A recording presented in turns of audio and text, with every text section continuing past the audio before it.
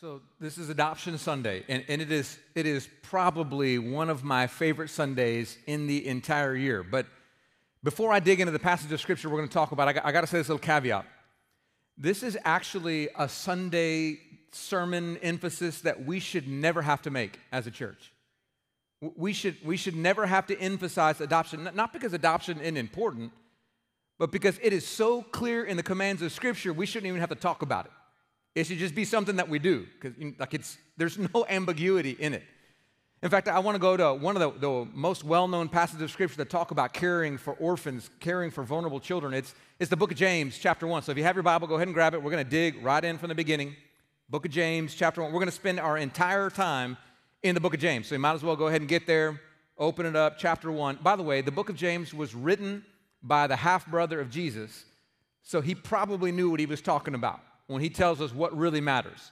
And he boils down all the faith into two simple things. I want us to read this, James chapter 1, verse 27, one of the most definitive passages that talk about our need to care for the vulnerable children.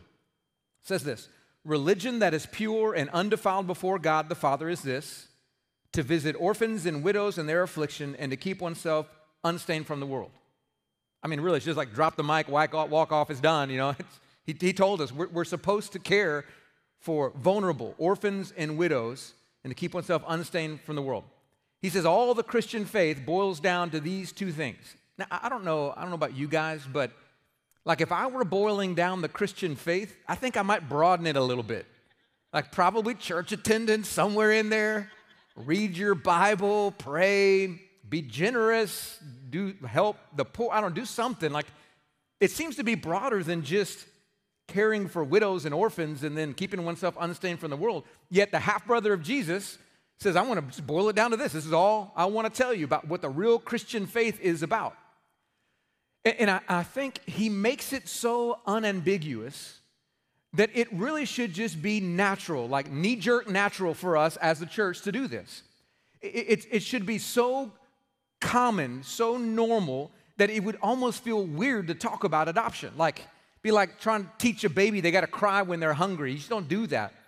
I got to teach my teenage kids to roll their eyes when I make a dad joke. You know, I don't have to teach them. I don't have to say, baby, here's how you roll your eyes.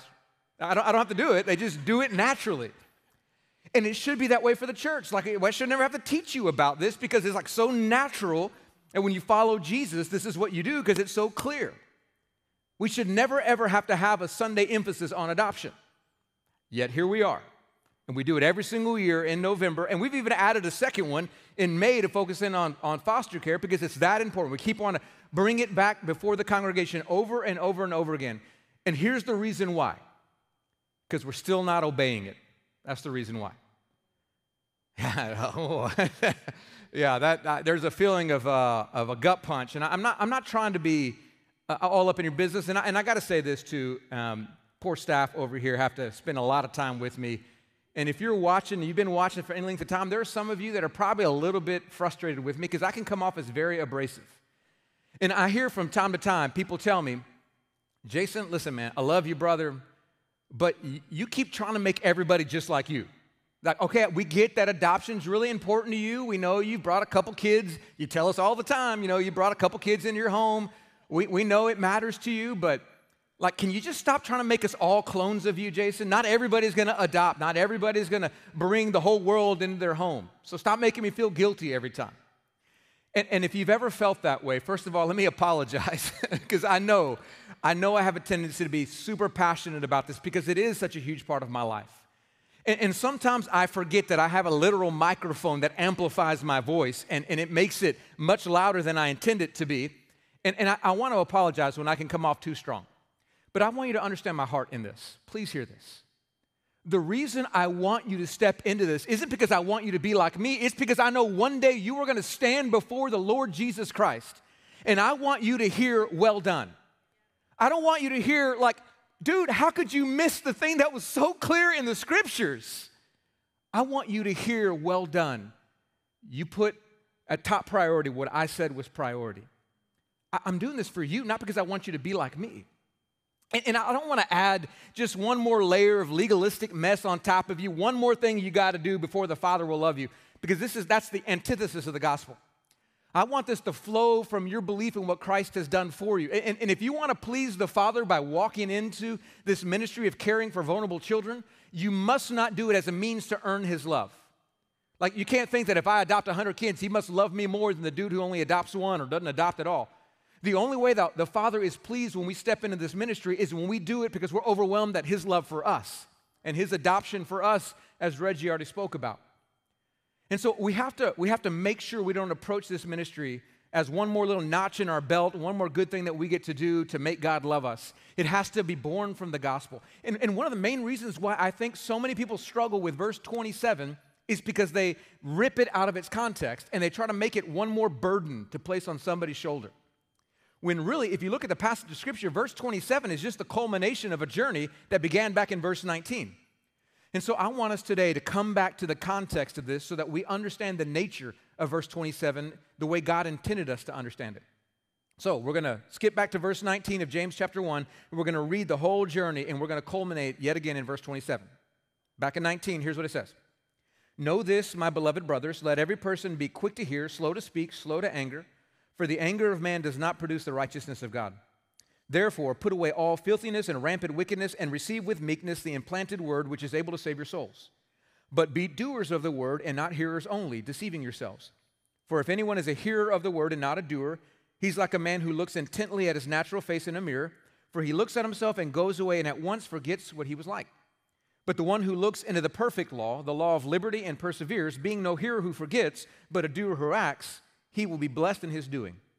If anyone thinks he's religious and does not bridle his tongue but deceives his heart, this person's religion is worthless. Now here you get to it. Religion that is pure and undefiled before God the Father is this, to visit orphans and widows in their affliction and to keep oneself unstained from the world.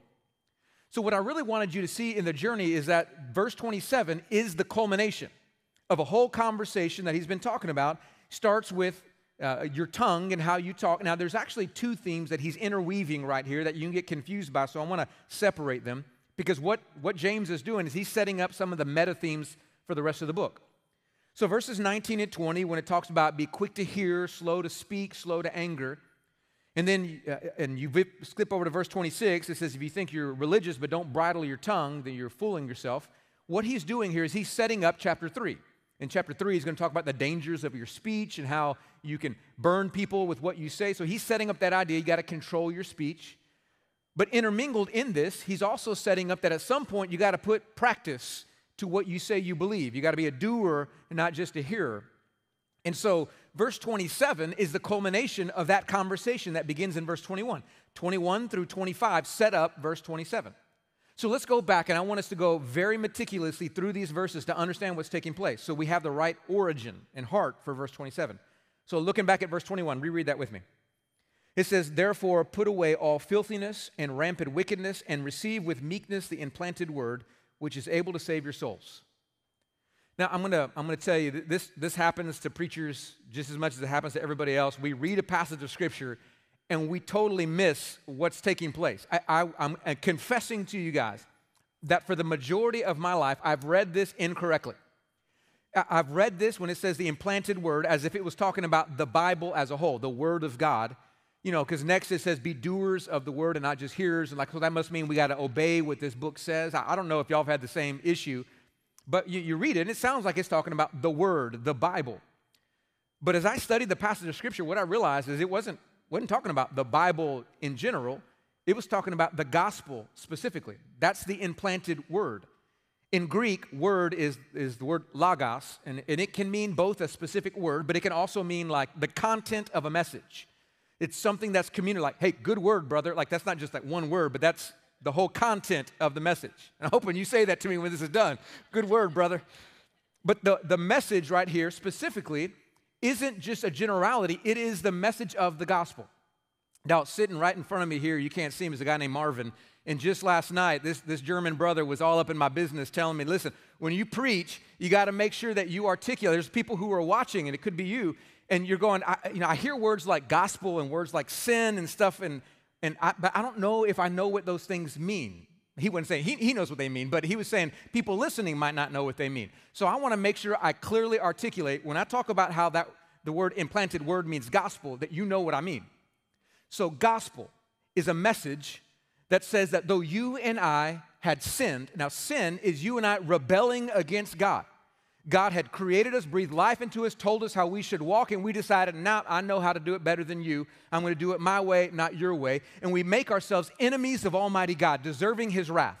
It's the bad news. The good news of the gospel is God knew we were messed up and going to receive His wrath, so He says, I love you too much. He sent His Son Jesus to take on flesh so that He could ultimately go to a cross and absorb all the wrath of God, pay the penalty that we deserve because we were enemies of Almighty God. And when He absorbed that, 3 days later, He rose from the dead, proving to be the Savior and the King of the universe. And when you and I decide that we're going to follow this man, Jesus Christ, we confess our sin and we trust in Christ, then we are now reconciled back to God. That's the message of the gospel. That's the implanted word.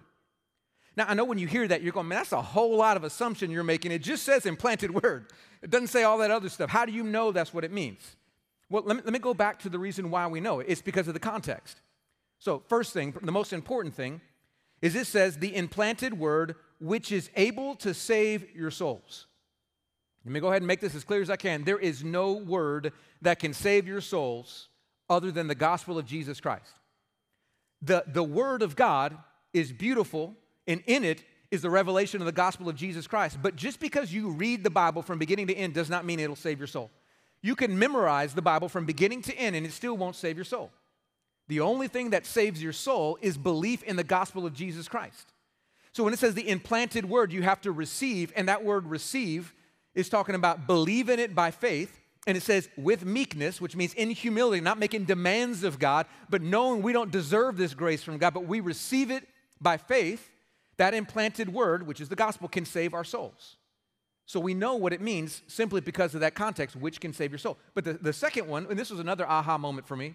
I'm going to geek out again with some really lame Greek verbiage for you, but it was what happened earlier in verse 21. Therefore, put away all filthiness and rampant wickedness, and then receive with meekness the implanted word. It says, put away all filthiness and rampant wickedness. So there's an idea that the Greek is trying to conjure here when it talks about filthiness and rampant wickedness. And this idea that we are covered in muck and mess and dirt, and there are flies like flying all around us, and we're like, woo, just like up to the brim in junk and filthiness. And we put it aside. It says we put away. That word in Greek literally means to throw away, to cast aside. It's the idea not that we put it in a hamper to be washed, but we go, that needs to be burned and put in the trash. This is so filthy. We are taking it off. Now, when I read this the first time, here's another part where I've missed it until I really studied the passage of Scripture. I thought that more of like an ongoing thing, like ongoing repentance. Every time we sin and we go back and we take off that, we repent of it and come back to Christ. And so I fully expected when I studied this to see the verb put away and it be a present tense verb, because I've been sharing this with you guys like over and over and over again.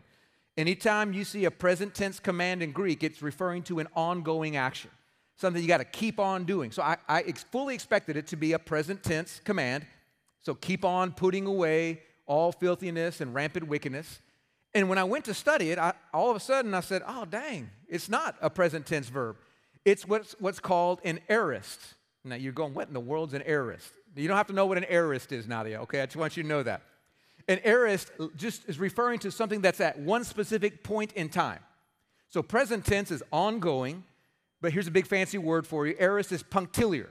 I just wanted to impress y'all with that word. But punctiliar, one point in time. And so what this is saying is this is referring to a moment in time when you remove all the filthiness and rampant wickedness. And what's interesting is the next command, receive with meekness, the implanted word, is another aorist verb. In other words, it's something that you do one time, at a point in time. So what this is talking about is conversion. This is talking about the moment of transformation when you place your faith in the gospel of Jesus Christ. You have repentance. I'm so sick of the filth and muck all over me, of my sin. I'm sick of smelling to high heaven. I'm sick of offending a clean and holy God. I want to take all this off. I don't want to walk in it anymore. And then I turn to Jesus Christ and I say, forgive me my sins. Cast my whole life before him and say, take over. I invite you in spirit. And he comes in and we receive with meekness the gospel, the implanted word, which is able to save our soul. And all of a sudden my mind went, This is conversion. This is transformation. This is the moment in time you trust in Christ. And everything else flows from that. Now, here's why that matters. I'm going to talk a lot about our role to care for vulnerable children, the idea of bringing a child into our home. And I have to make sure it comes from the right place. Because if you make it about trying to be right with Almighty God, trying to earn His affection, you're going to miss completely. It's all stemming from the fact that we have already had that moment of soul transformation and conversion. And so if you have never in your life had the time when you realized that you were covered in filth and muck and sin and you needed to cast it aside, burn it, do away with the old self, die to self, invite Christ to forgive you of your sins and take over your life. If you never had that moment when you draw a line in the sand and you step over it saying, from now on, God, I live for you, the old me is gone. Conversion, transformation, nothing in your life will change until that happens. And so I want to invite you to take that step of faith. I've heard it explained before very simply. It just requires the ABCs. It's super simple. A, you got to admit that you're a sinner. You got to admit that you have filth and wickedness. Remember, sin is to rebel against God and His ways and prefer to do it our own way. You got to admit, yeah, God, I've chosen my path over yours. I've caused all this problem. Wasn't my parents, wasn't my neighbors, wasn't you, God, it was me. So we admit our sin. And then B, we believe that what Jesus Christ did on the cross was enough. He really did raise up from the dead. He really is alive. He really is the King. And then C, we confess Christ as our Lord and our Master. We confess that He can take over and have us. And when we do the ABCs, that's the moment of conversion. That's the moment of transformation. Listen, if you're watching this and you're ready to take that step of faith, you don't have to listen to anything else I say. You can do that for the rest of the time. In fact, we want to partner with you. I didn't tell the people back in the booth that we're doing this, but I want to go ahead and tell you right now that you can take a next step. So there's that same thing we've been telling you about before, is little next steps that you can take. You just text the word next step to 94253, or you can go straight to the website, fielder.org/next step. And what that allows us to do is to connect with you and help you in this journey. Like you don't need us to come to faith in Christ, but you need us to grow in your faith in Christ because we need others to do so. So I want to encourage you right now, you can turn this thing off, you can stop listening, you can take the step of faith because you need to begin here with conversion, the moment where you come to faith in Christ Jesus. I pray you'll take that step. But let me say this, the moment you believe in Jesus Christ, and all you people right here watching, I know your stories, I know your faith, I know where you're at. Let me tell you what happens the moment you believe in the gospel. It gets implanted in you. It says we receive with meekness the implanted word. The gospel gets implanted. It begins to dig in roots inside of us and take over us entirely. It begins to change the way that we think, the way that we talk, the way that we act, the way that we breathe. That's why at Fielder we say you can't just inhale the gospel. You don't get to just breathe it in and believe it and become redefined by it. You have to exhale the gospel. There has to be a moment where you live out the implications of the gospel. And this is exactly why James, after he talks about this moment of conversion in verse 21, goes right into saying, you got to put some legs and feet to this gospel message in verses 22 to 25. Let's keep on going. Here's what it says next. But be doers of the word and not hearers only, deceiving yourselves. For if anyone is a hearer of the word and not a doer, he's like a man who looks intently at his natural face in a mirror. For he looks at himself and goes away and at once forgets what he was like. But the one who looks into the perfect law, the law of liberty, and perseveres, being no hearer who forgets, but a doer who acts, he will be blessed in his doing. Okay, another confession moment for you guys. Never understood this illustration in my life until I was studying this passage. I was admitting to Matt Hunter, who's sitting over here, he had a much better understanding of it than I did before I studied this. But I just kept thinking, I just don't get it. First of all, who looks in a mirror and then just utterly forgets the moment they walk off? Who does that? That doesn't even make sense to me. But more importantly, who cares if you forget what you look like? I think there are some people who would probably do well to forget what they look like because they're a little too into themselves. My kids love it when I do this. I go, but there's some people they walk by a mirror and they go, hey, what's, looking at themselves. There would be some of us, we would do well to forget what we look like. And so I'm sitting here reading this going, I don't get the big deal. So what if you forget what you look like? And then I was studying this passage of Scripture last week, and all of a sudden I had this realization. I didn't understand the point of a mirror in the ancient world. So some things I discovered as I was studying, and I kind of quasi knew them, but I never put them together. One, mirrors were very rare in biblical times. It wasn't like you could go to any restroom and see a mirror. It wasn't like you could just walk through a hallway and you're going to find a mirror. Most people rarely saw images of themselves ever because mirrors weren't common. Second thing is that it was exceptionally messy and dirty back then. Like there was just dirt everywhere and you were covered in it all the time. I mean, if you were going to go somewhere, you didn't get to walk on a sidewalk or on a paved road. You walked on dirt all the time. And when you went into your house, you didn't kick back on your soft carpet or at least your clean hardwood floor. You kicked back on dirt. When it was time to sleep, you didn't get in your little comfy memory foam bed. You laid down on dirt. That's what you did. If you were going to go drive somewhere, you didn't get in your little Prius and go drive where you wanted to go. You got out with your little Jesus sandals and you walked on the dirt. That's how it worked. And you were constantly covered in dirt, nonstop. And here's the rather nasty side of things. They just didn't bathe very often back then. You didn't have showers and you just walk into it, get a quick shower after a run or something like that. You just lived in it. You were constantly covered in the muck and nastiness around you. And usually they only bathed, if you were wealthy, maybe you bathed once a week. If you were a commoner, maybe once every few months you would actually bathe. And you would only do that before a wedding or a bar mitzvah or something like that. Other than that, you just lived in the nasty. And everybody did, which makes it why Jesus was like, none of you peeps are going to wash feet because they're so gross. I'll do it for you. The only places they ever washed were hands before they were going to eat and feet, at least they were supposed to. But the rest of them stayed totally covered in muck and grime. Now, when you understand that, then you come back to the mirror. Every once in a while, a person would have the opportunity to see themselves in a mirror. And do you know what they would see looking back at them? A dude covered in muck and grime. And they'd go, oh man, I need to take a bath. You would see yourself and realize how dirty you were, and you would do something about it. So a mirror in the ancient world actually became synonymous as a metaphor for cleanliness. It was the mirror that showed you your filth, so you would do something to get clean. And all of a sudden, I'm like, okay, well, that makes a lot more sense why he would talk about this. But there's a way that James teaches that actually flips it on its head. So now you understand the way mirrors work in the ancient world. You come back to this metaphor, and he says, be doers of the word and not hearers only, deceiving yourselves. Like walk into a mirror, seeing yourself, and then walking off and forgetting what you look like. Now remember, when he says doers of the word, it's not the Bible in general, it's the gospel specifically. So he's saying when you look in a mirror, in light of the gospel of Jesus, he's saying you look at yourself, a reflection of yourself, and you know you've been trouncing through a world that is covered with dirt and muck. You know that you've fallen a few times and you've chosen to be with the swine just groveling and spinning around in the dirt, and you look in the mirror and you are expecting to see yourself covered in grime and dirt. And you look at it and you go, dang, I'm clean.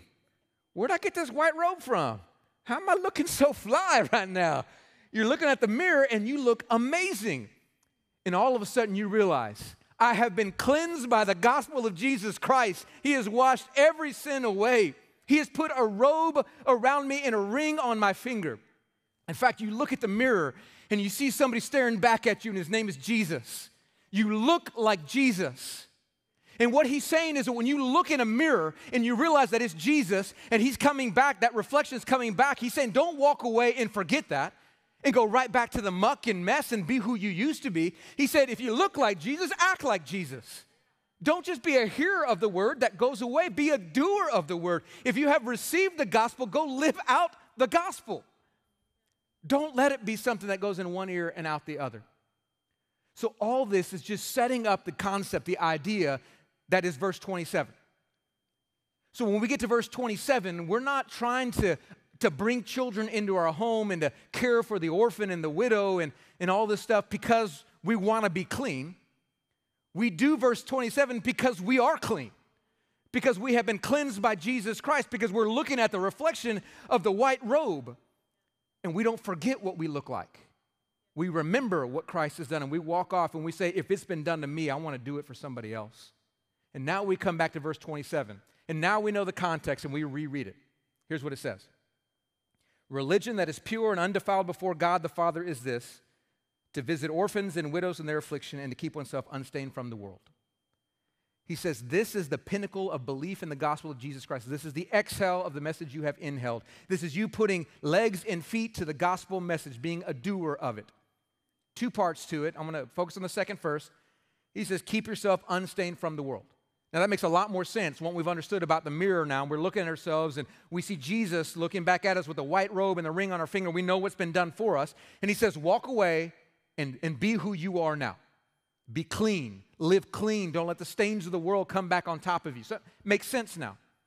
But the other part of it, the first part, he says, is real Christian faith. A pure and undefiled religion is this, to visit orphans and widows in their affliction. Now, probably the hardest part about this, I think, is the English translation. And this is one of the hardships of knowing this whole book of the New Testament was written in Greek, and we're reading it in an English translation, because it misses some of it. I was just studying this, Matt, I haven't told you this yet, but I was just studying it this morning, and the word for visit, it's episkeptomai.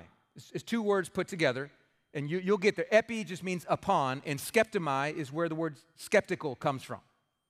So skeptomai is the idea of looking super intently, examining something. You're skeptical. You see the outside of it, but you don't want to believe the outside. You want to dig in a little bit deeper to know a little bit more. Episkeptomai.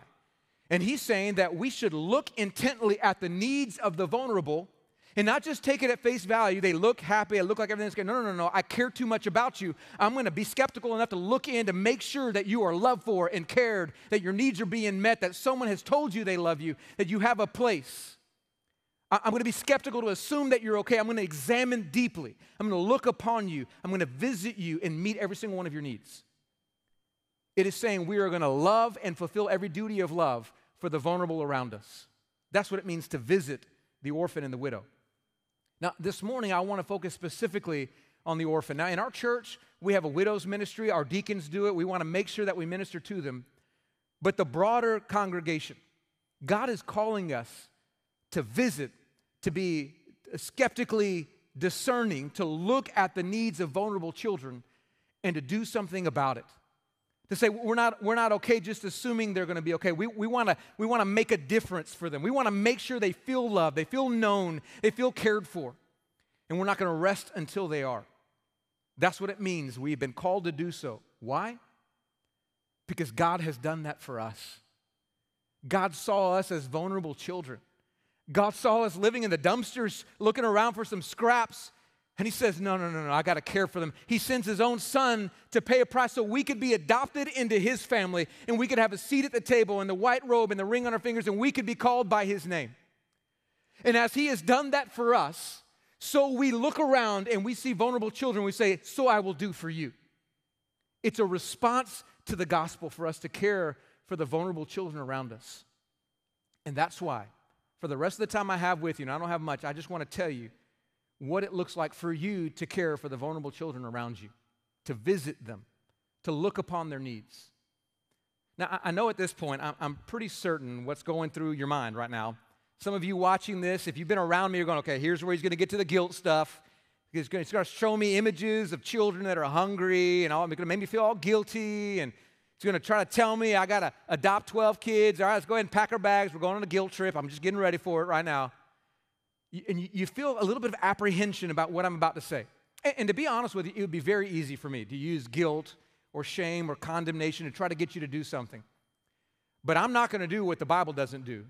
And the Bible doesn't use guilt or shame or condemnation as a carrot in front of you to get you to do something. It actually uses the opposite of that. It uses blessing.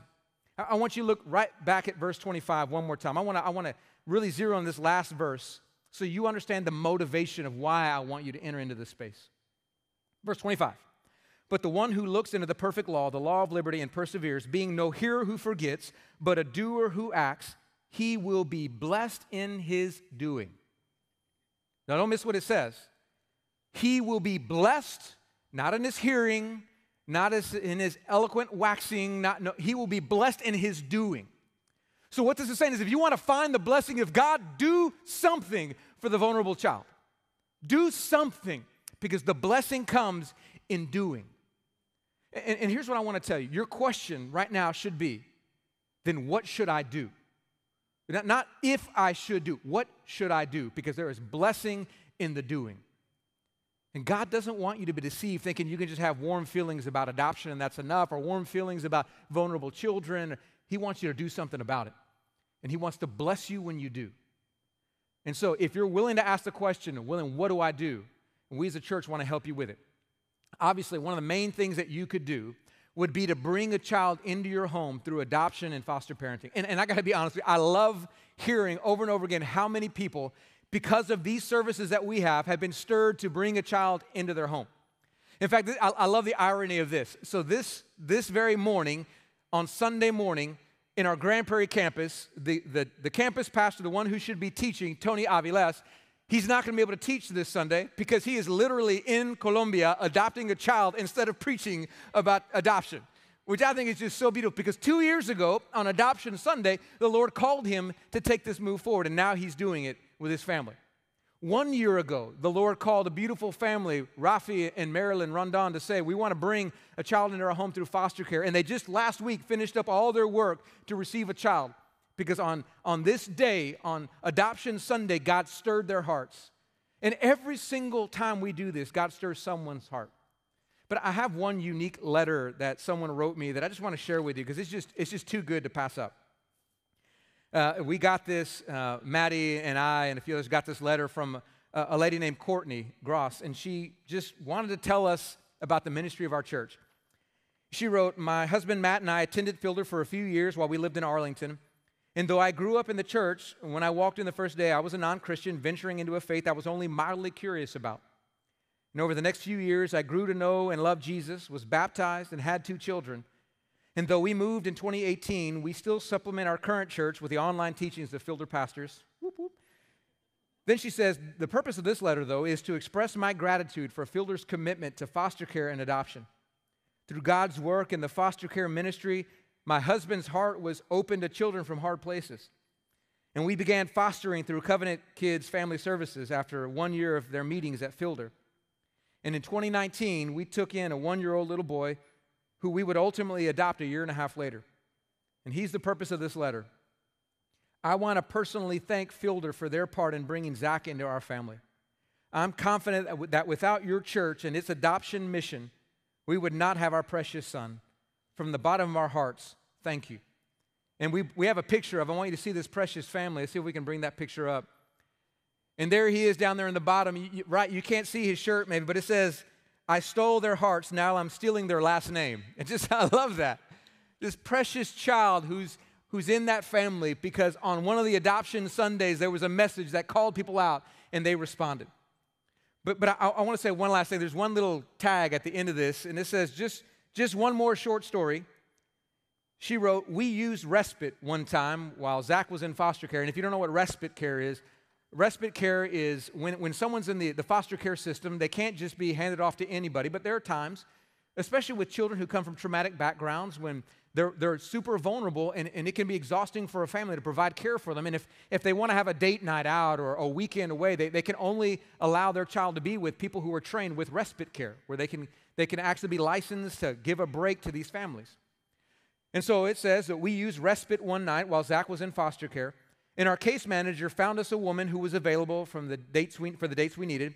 And though it was quite a drive to her house, it was actually like an hour drive away from where she lived, she said, we decided to use her because she came highly recommended. As I pull up to her house to drop off my future son rather hesitantly, then I looked to my left and was stunned to see Pastor Jason doing yard work at his house. And the respite provider was Jason's neighbor. And I sat there with my foster son in my arms, the very one who would become my child later, thanking Jason for his part in our story. And it was an incredible full circle moment. And I was and still am in all of God's intricate plan. And I remember when it happened. I remember I'm out here doing yard work. I'm just covered in leaves and everything. And I see a woman who starts walking toward me, and she looks vaguely familiar from the church. And she goes, are you Pastor Jason? I said, yeah. She's like, man, I have been so meaning to talk to you, but this child right here, he's in our care because you preached a message that called us out, and my husband finally said yes. And it's so crazy that in the entire Metroplex, we just drove an hour, and the person was across the street from you, and you were doing yard work, and I got to tell you thank you. And it's just like a reminder, this is how God orchestrates things. He's so in love with adoption. He was so willing to adopt that he sent his own son to do it. He loves adoption. And so when someone steps into the space, he wants to delight their hearts in these kinds of ways. And I got to experience it. I mean, I promise you, if you want to experience blessing of God, bring a child into your home, you will experience his blessing. But I also know this. I know there are so many of you watching this, and even here in the room, and there are many of you who have adopted in this room, but there are many of you going, God hasn't called me to that yet. Maybe he will one day. He hasn't called me to that yet. And so you can go, this must be a message for someone else. And really where I want to land today, oddly enough, on Adoption Sunday, isn't on adoption. It's on providing support for the families that receive these vulnerable children. Because here's what I know. This command wasn't just given to the people. Now, I'm praying at Fillard, it's some 10 to 20% of our whole congregation bring vulnerable children into their homes, but that still leaves another 80 to 90% of our congregation. And this message isn't for the sliver of 10 to 20%. It's for everybody who believes in the gospel of Jesus. Remember, it was predicated upon verse 21, which was our conversion moment when we were transformed by the gospel of Jesus. So if you are a believer in Jesus Christ and you're watching this, then this message, this command for you to care for vulnerable children is for you, 100% of you who are believers in Jesus. So what does that mean for us? It means there's a different what. Maybe it's not bringing the child into our home, but we are supposed to care for vulnerable children. And this is what I love about our church. And it doesn't matter where you're watching from, you have means of supporting.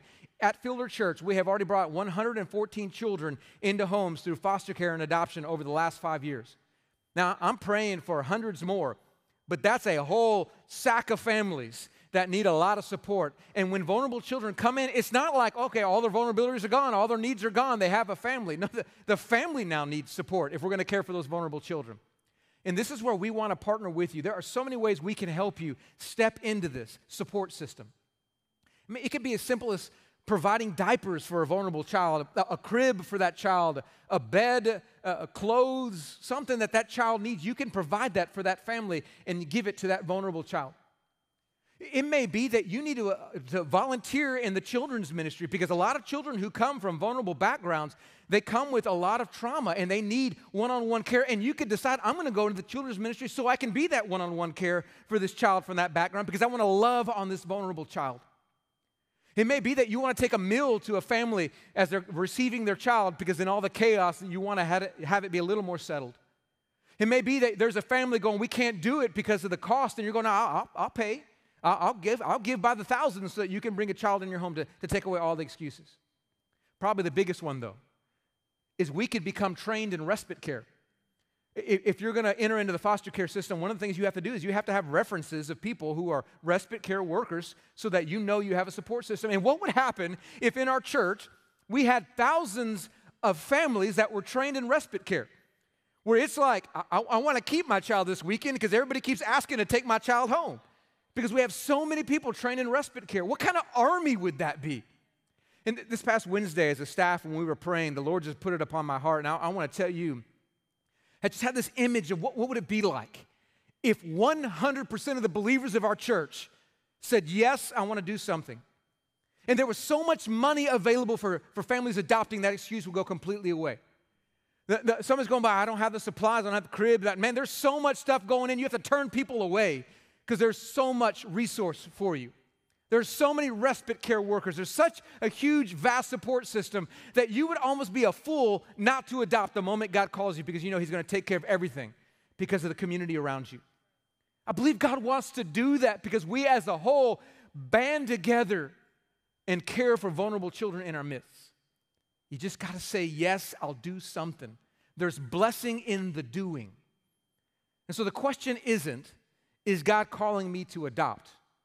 The question is, how is God calling me to care for vulnerable children?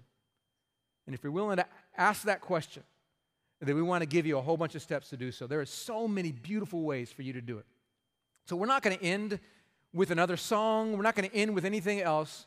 I'm going to tell you what I'd like you to do, and then I'm going to pray for you, and I'm going to send you out to do it. Here's the easiest way to do it. You can let us know that you're putting your yes on the table.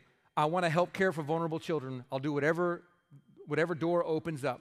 Whether you feel called to adopt or foster parent or to support these children that are coming into homes or give toward the cause, all you have to do is text the word adoption to 94253.